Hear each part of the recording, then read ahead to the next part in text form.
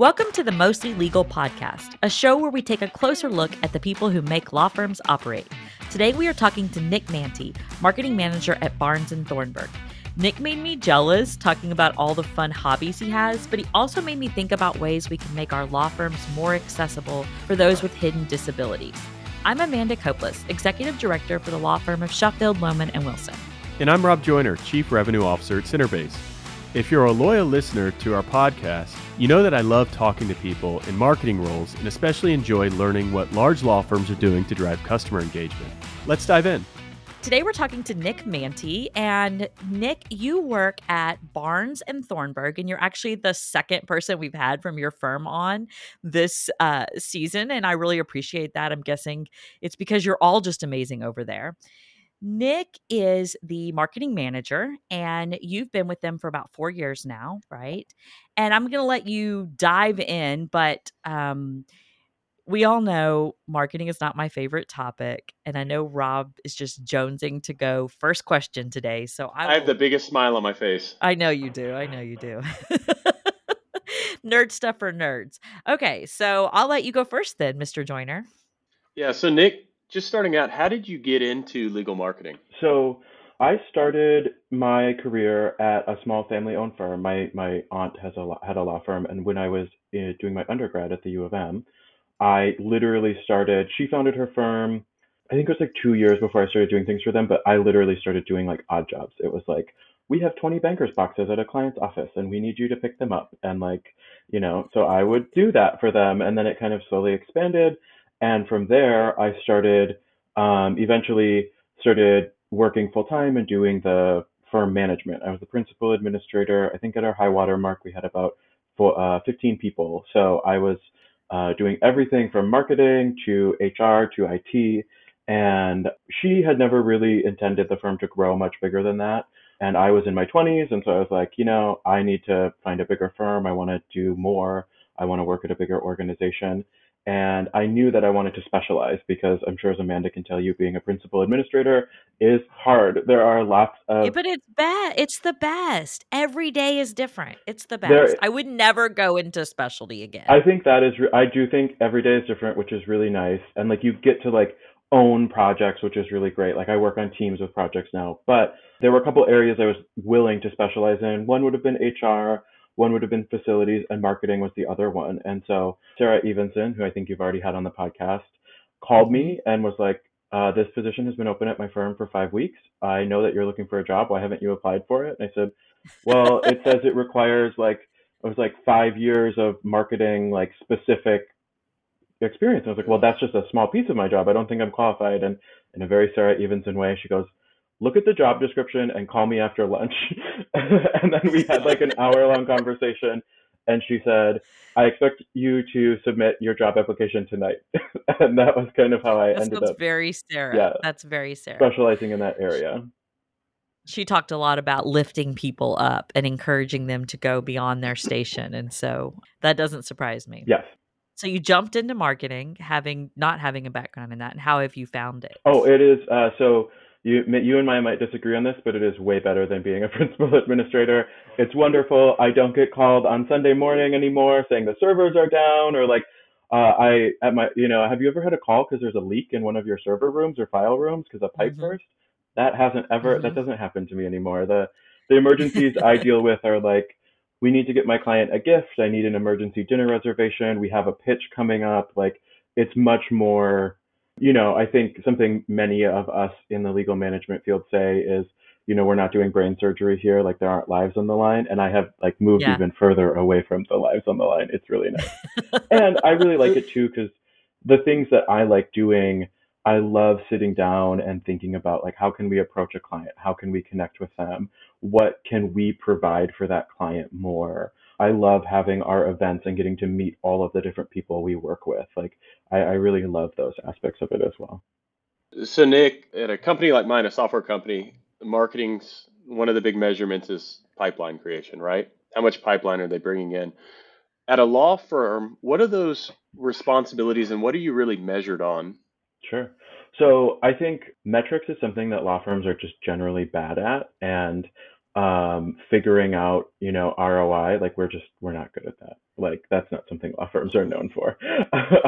But the things that we measure are that I measure my success on. So I'm a marketing manager. I work on our, marketing is one to many. Business development is one to one. So I work on the one to many side of things. I do work on some of those smaller projects as well, but I'm not working on RFPs or pitches. So that's a really easy for my colleagues who work on that side. It's a really easy metric to say like, well, Yeah. we won, 75% of our pitches this year. Yeah. So the metrics I work on are a little bit softer. It's did we have an event? If we had that event, did the right clients show up?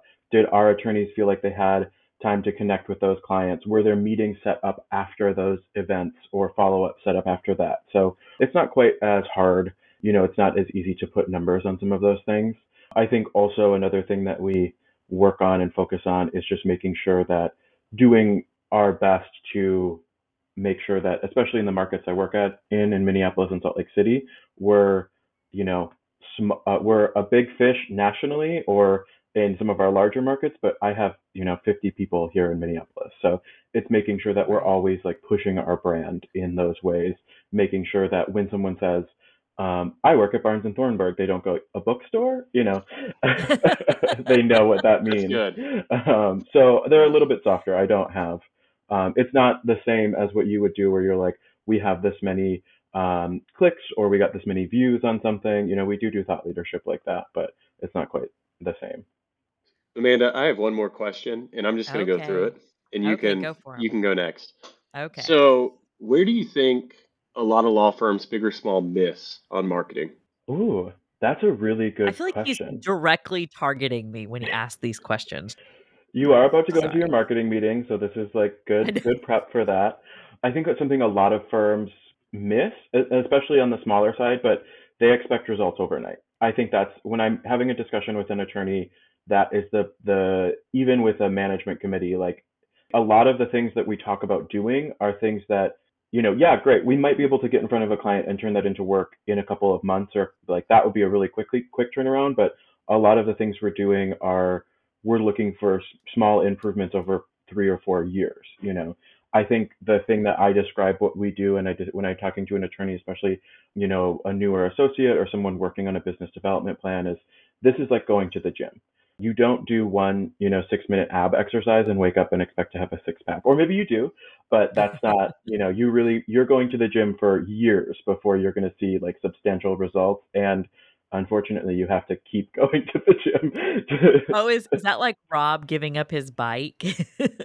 You cycle? No, Didn't you give up the Peloton? You went so hard on it forever and then just gave it up? no, I haven't given it up.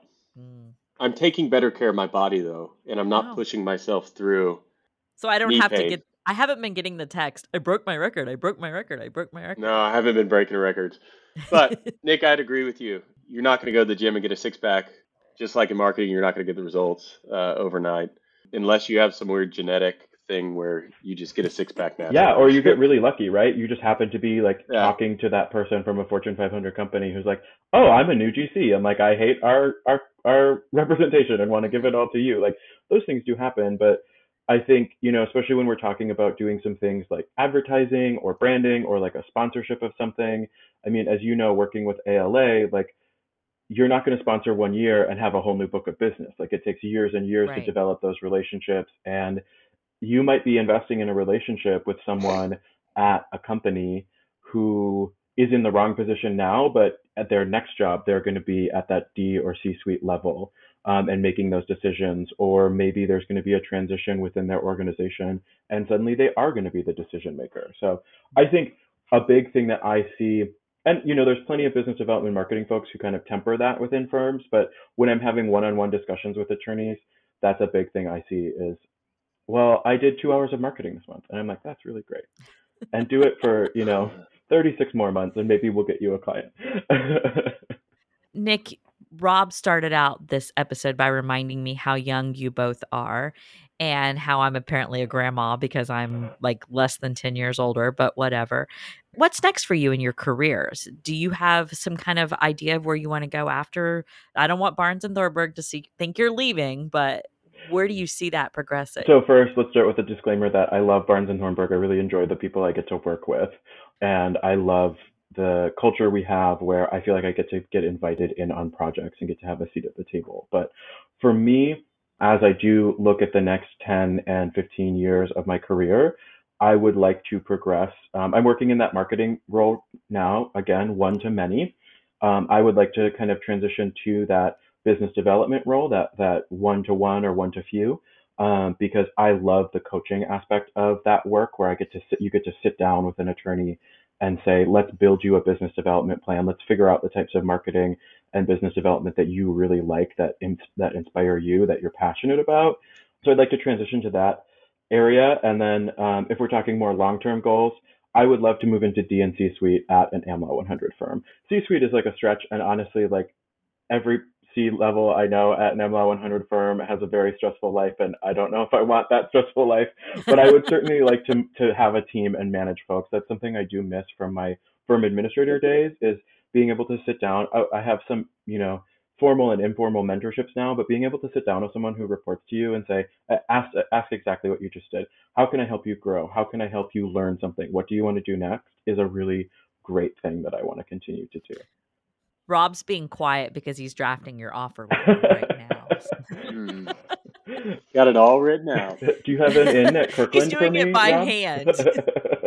Do I have a Do you have what? an in at Kirkland for me, or? You're leaving We'll firms make to sure go to over to the tag him in dark the side. post. I think that would be a hilarious job interview. There was you see those like viral posts. I think I actually saw it on LinkedIn, but he was a product designer who made his resume look like an Amazon page, and like his like Amazon reviews, and like it like went Oh. viral, and like that would be like kind of on that level of applying for a job, right? I would love to see that resume. Mine's like black and white, and nobody looks at mine anymore. So Every time I talk to a friend, especially because I used to be in a firm administrator role, like I used to hire people, I used to look at resumes. I don't do that anymore, but whenever someone is going to do a job interview, I'm like, let me look at your resume, like I'll help you.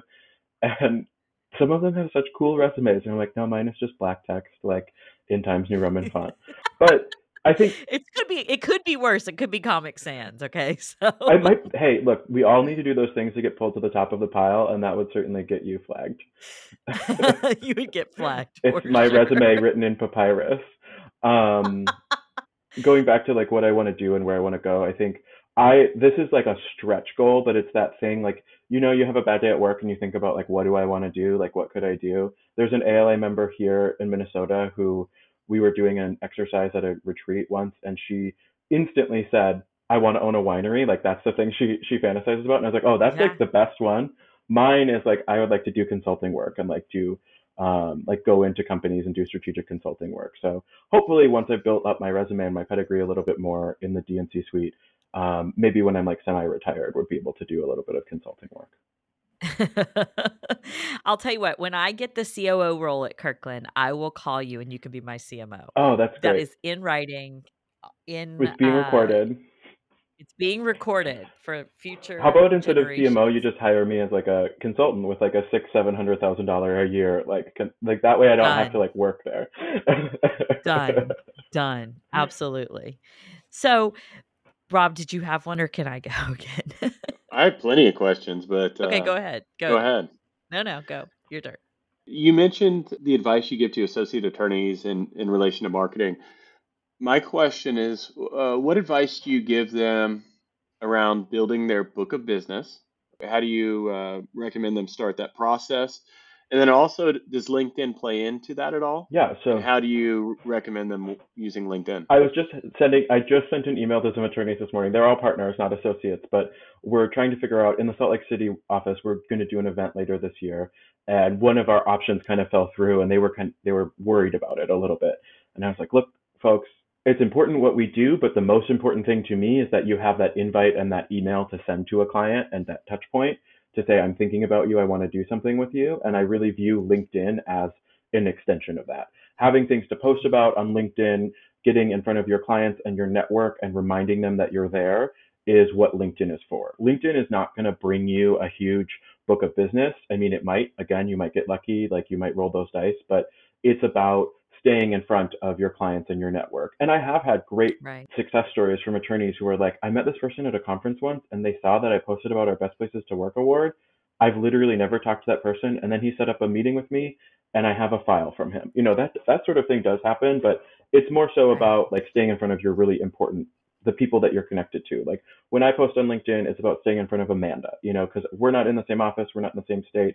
We see each other once or twice a year, and she's going to see that note that I won an award or that our office is doing something cool Why and would think you of do me. that?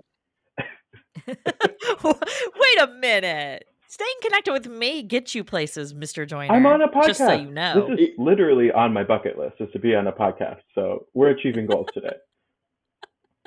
One of the interesting things about LinkedIn, I think, that's different than the other platforms is the lurkers. You have a lot of people that just lurk Yeah. and don't Mhm. interact.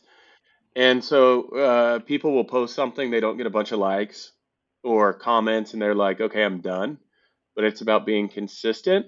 And it's also, a lot of people just don't interact. They just go through and scroll.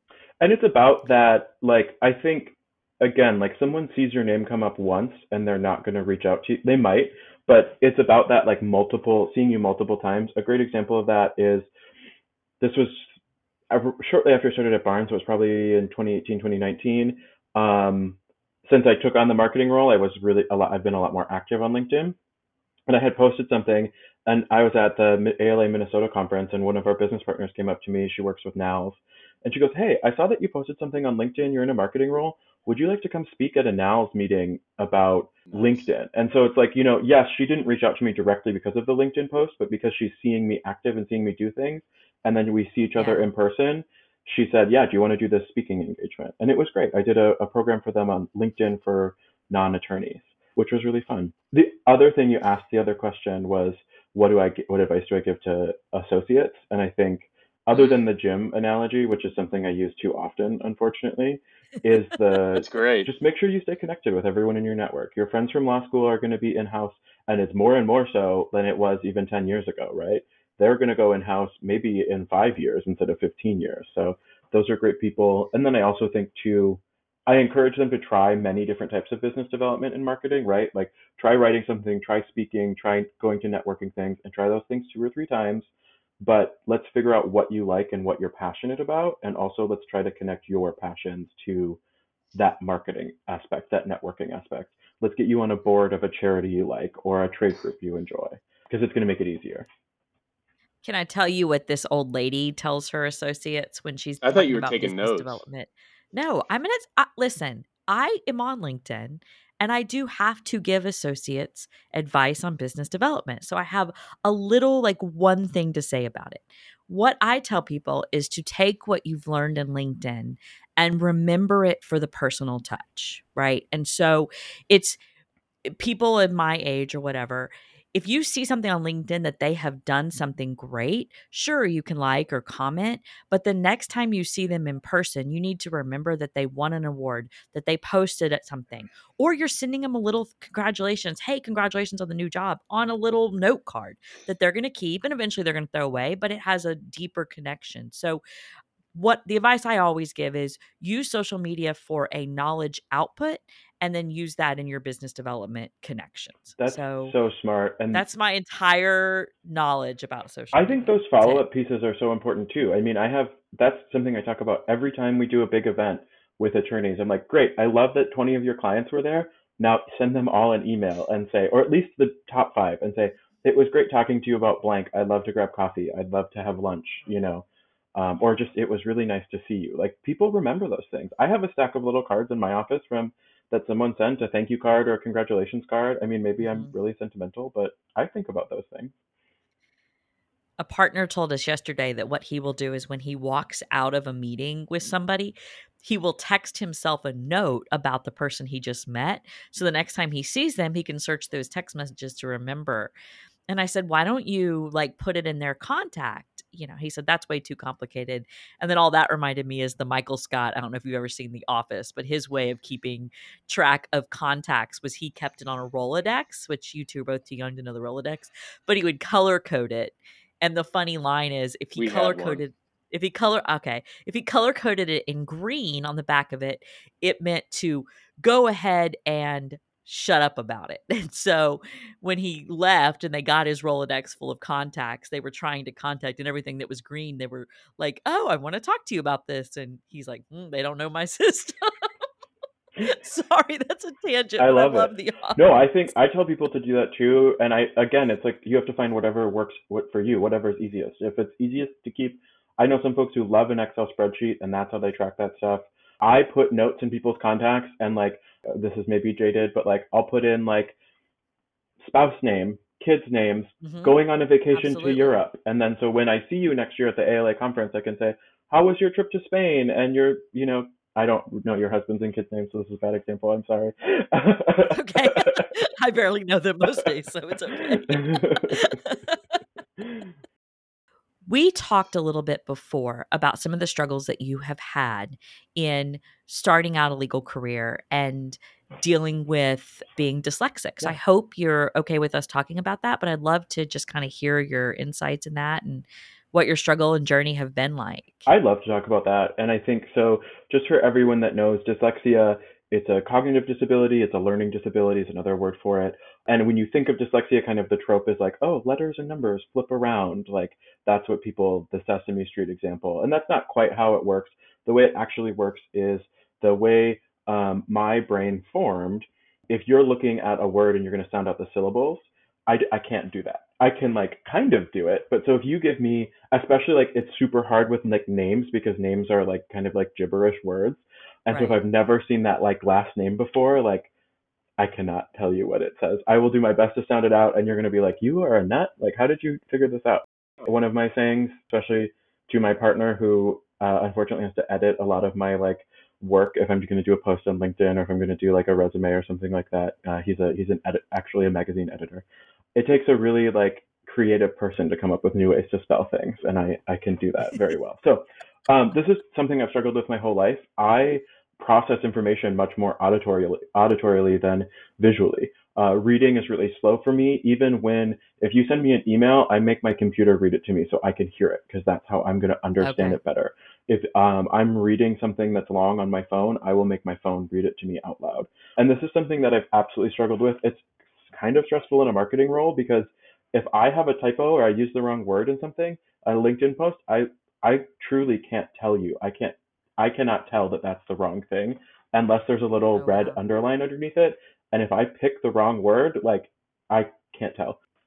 So it's totally a struggle, and it is kind of a struggle working with attorneys sometimes because if you don't know, attorneys are very detail oriented and they really do equate being able to do written communication and specifically like spelling and grammar as like an intelligence metric, and Oh, it's yeah. not. 100%. Um, and so sometimes I have to have discussions with attorneys and say like, hey, I want to let you know like you correct my spelling sometimes, and like I'm spelling this wrong because I have this disability. And sometimes if I'm being a jerk, I say, hey, did you know that I have an ADA recognized disability? And when you do,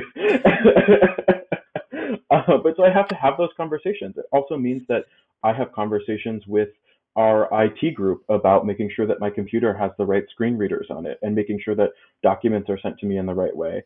And it's something that means that I'm extra sensitive about things when we're sending out an invitation for one of our events. I want to make sure that that invite is able to be read with a screen reader. So someone who, like me, has maybe a reading disability, or someone who has a vision impairment has, can read that and access that. So I start a lot of those conversations within our firm or within our group. Earlier this year, I brought anyone in the legal space. The ADA has a really wonderful, it's like a 45-page document on how to host accessible events, how to run accessible online events, how to host an accessible conference, how to have an accessible meeting. And the two members of their task force, I invited them into our firm to do a training with us. And some of the things like, I focus on the dyslexia thing and like reading and text because that's important to me. But some of the things are as easy as like making sure you have space between tables. So someone who is in a wheelchair or uses a walker can get through. Making sure that there's like stairs in a space, or there aren't stairs, or making sure that a space isn't too loud so someone who has like an auditory Right. disability can hear what's going on. So I think accessibility is something I really think about a lot, and it's also interesting navigating some of those spaces because it's a hidden disability, right? You can't see it. If I didn't tell you about it, you Mhm. probably wouldn't know. You might think, well, Nick Right. spells things wrong sometimes, or Nick Yeah. uses the wrong word every once in a while. It sounds like because of this, you have a strength that a lot of other people do not have. And you are really thinking about stuff as far as accessibility that the rest of us ignore, right? So I'm getting a new website built right now, and having it ADA compliant is extremely important to me. Mm-hmm. And Rob and I have had this conversation where I had to explain, love Rob, why it is important and why it is important that we have it tested. We use a company that that actually uses vision impaired people to do the testing of our site and give us the certification for it. And that's something that's I mean, there's still emerging litigation on it, but it's something that's just personally very important to me. So I love to hear how you're using something that some people may perceive as a weakness as a strength and bringing that into organizations that wouldn't otherwise have that. I really appreciate that, and I truly like view it as a strength. Like I think, first of all, it's something I've dealt with my whole life, so like I don't know what living without it is like, but it's also something that it makes me a really creative thinker in different ways because I have to Mhm. think about like how can I access this? How can I work? How can I see this? I think an example of that is like at CLI recently, like I had to read something in front of a group, so like I like memorized it because I had to read it. Like, like I have to find ways to work around some of those things. So it makes me think about things from maybe a little bit of a different angle. And it's something that I found that is, helps me feel more successful at least. Well, you're a very strong speaker, so to the extent you're just memorizing it, I appreciate that. But I've heard you speak multiple times, and you are a very strong Thank you. speaker. Do you have any other compliments you want to, Rob? What do you want to say? Does my hair look good? Or It looks great. thank you. It looks great.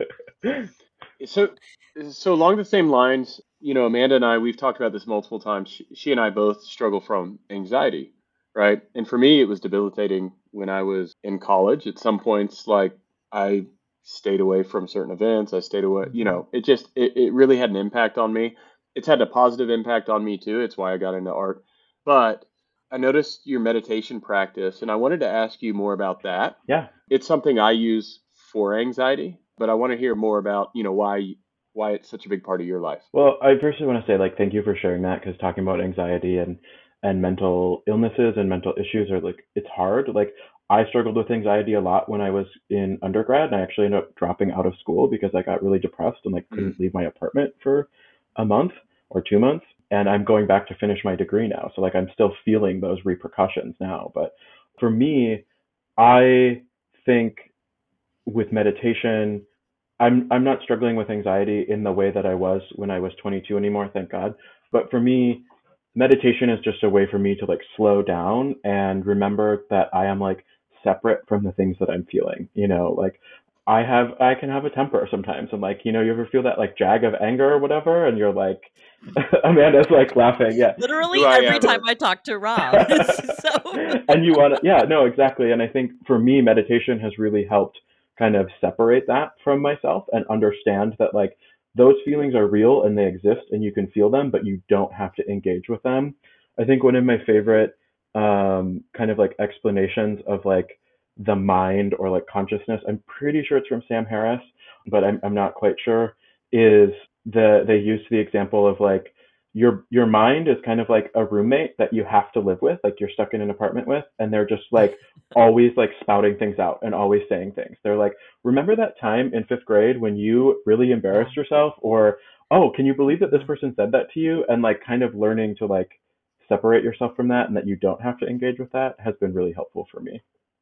Thank you for sharing that. So I could meditate Rob away. I need to think about When you think of meditation too, for a lot of people, they think, oh, great, I gotta, give it 30 minutes an hour a day. For me, you asked about my Peloton. For me, I'll work out and I'll do a 5 minute meditation Yeah. afterwards.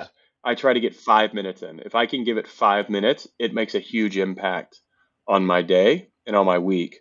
So it's easier to think about it that way too. It doesn't have to be a big time suck for you. It's something that you can slot in almost anywhere at any time. I would say my goal is to do 10 minutes a day, and I probably achieve Yeah. that 3 times a week. But like if I've gone like 10 days or 7 days without meditating, I don't know about you, but I'll kind of have that feeling like I'll start feeling anxious or start feeling stressed out. And I'm like, what's wrong? And it's like, oh, I'll take a 10-minute meditation. It's like, oh, that's what I was missing. Like I needed that time. I also feel like, I don't know about you, since I've started meditating, my focus has generally improved. Like Mhm. can be so much more focused on things than I used to be. And it can be in different forms too. Like for me, meditation at one point was just sitting there by myself with my pot of tea, right? Or it can be more focused meditation, or more standard practice, or it's going on a walk, right? And putting your devices away. So there's so many different ways for you to experience that. But I'm the same way right now. I'm feeling that anxiousness because I've been traveling and I haven't had time to sit down and meditate. So I totally agree. Yeah. And I think physical activity, like you said too, is so important and can be a form of that meditation, like Mhm. connecting to your body again. It's actually like I'm looking at my journal. My journal's right here on my desk at home. And one of the things that I repeatedly find myself journaling is like, if I haven't had time to work out for a week, I will be like, I'm so stressed and I can't take it and I'm really pissed off and everything is bad. And then I worked out this morning and I felt so much better. And like the thing I repeatedly journal is I need to remember to like do some physical activity every day. And I am probably going to continue to learn that lesson over and over again for the rest of my life. But yeah, that's something I repeatedly learn. You've already mentioned 2 of your hobbies, and I have this list of all these hobbies that you have, and the list that I have right here in front of me is travel, flying drones, dogs, meditation, glass art, journaling, soap maker, cycling and lifting, designing your own stationery, and Snapchat. Are there you get to pick one Okay. to talk about. Why do you have so many Well, we hobbies? don't have kids, so like that. I was gonna say, when do you have time for hobbies? That was the We don't follow-up have question. kids, so that is why I just am like like the devil like plays with idle hands, right? Or whatever that phrase is. Like I want to make sure I have something to do. So I started glass art. I don't well, technically I do kind of blow glass. When you think of blowing glass, you think of someone like shoving a big stick into a furnace full of molten glass. It's like dripping, like lava. That's not what I do. I have done that a couple times. That's very cool. I work on a torch and hold two glass rods in my hand and make sculptures that way. So I make a lot of. I'm actually trying to, right now it's the fall, and I have an appointment tomorrow to go into the studio. And I'm going to start working on Christmas ornaments because I know it's going to take many, Hmm. many tries before they're good. But like, I want to hopefully maybe like at least give my mom a Christmas ornament, maybe give other people I'm like, one. I wanna get on that If I list. Like, get how do I get on the Christmas ornament if list? I I get love more than ornaments. one good one, I will make sure I send one to each of you. Yes. What I've really been making a lot of is marbles, and like not just like I'm making like a little round piece of glass. Like, so what I like to do is I will set opals inside of them because opal is one of the only stones that can like take the heat of the glass. So you can put an opal in it and then you build this like lens of glass around it so it magnifies it and it looks really cool. And then one of the things I most commonly do is work on like what's called a vortex, which is basically just like a spiral shape inside the glass. And so because it's glass, you can see through it and you have to build it from the inside out. So you actually work on the spiral shape first and then work on making it round and adding the pattern on the outside. And I've had a lot of fun with it. I started it at the beginning of this year, so it's a relatively new hobby for me. But I do try to get into the studio, ideally at least once a week, but sometimes it is like only once a month, unfortunately. Nick, I could talk to you about all these hobbies and well, literally everything else forever, but we've got to move into our final segment. And this is the segment we call Pitch Your Passion. And you are very passionate about so many things, but we'd like to hear you choose something and pitch it to our audience Okay. and go for Well, it. like I said, that member of the ALA chapter here in Minnesota who said, my passion is I want to own a winery someday. I wish my passion was that good. It's not that good. That's a great passion. Maybe I'll steal it. My passion is so I really truly believe the reason that I am here and I'm on the planet is to experience love and joy with my friends and family and help them experience as much of that. So my passion, my ask to everyone on this podcast, and like you can start rolling your eyes now, is to approach one more human interaction a day, at least one, and say, I want to leave this interaction with this person experiencing joy. I want this person to feel happy and excited when they leave this interaction. So it's not everyone. You don't have to pick that partner or that associate or that, HR manager who's on your nerves all the time. Like it'd be a great practice to try that, but you can try your kids, your husband, your wife, you can try a barista, just approach one more situation where instead of looking at it as what can I get out of this? How can I end this as quickly as possible? End it with how can I connect with this person and help them experience happiness right now? Amanda's melting in her chair. No, well, what I was going to say is we do this podcast so that our dozens of listeners, out of all of them, one of them can get some Our one joy. dozen So our one listeners. dozen listeners, that's Yeah. 1 in 12. Nick just said I have Yes. to do one. So I only need one person from this whole episode to experience joy, and I have met Nick's challenge. So whoever's listening, if you have received joy out of this, please respond so I know that I have made my mark on the world. You're doing like a blanket approach. You're like, someone's gonna feel joy every time they listen to this. Like, I don't have to do that ever again. Throwing joy out and hoping it sticks. That's it. Well, Nick, thank you for joining us today. We've had great conversation, and we really appreciate you being here. I think it's been wonderful to chat with both of you and to get to know both of you a little bit more. Thank you for having me. Thanks for joining us for this episode of the Mostly Legal Podcast. If you like what you heard, make sure you like and subscribe so you don't miss a single episode. You can also check us out online on mostlylegalpodcast.com, where you can sign up for our email list, get weekly recaps, and get some of your very own Mostly Legal swag.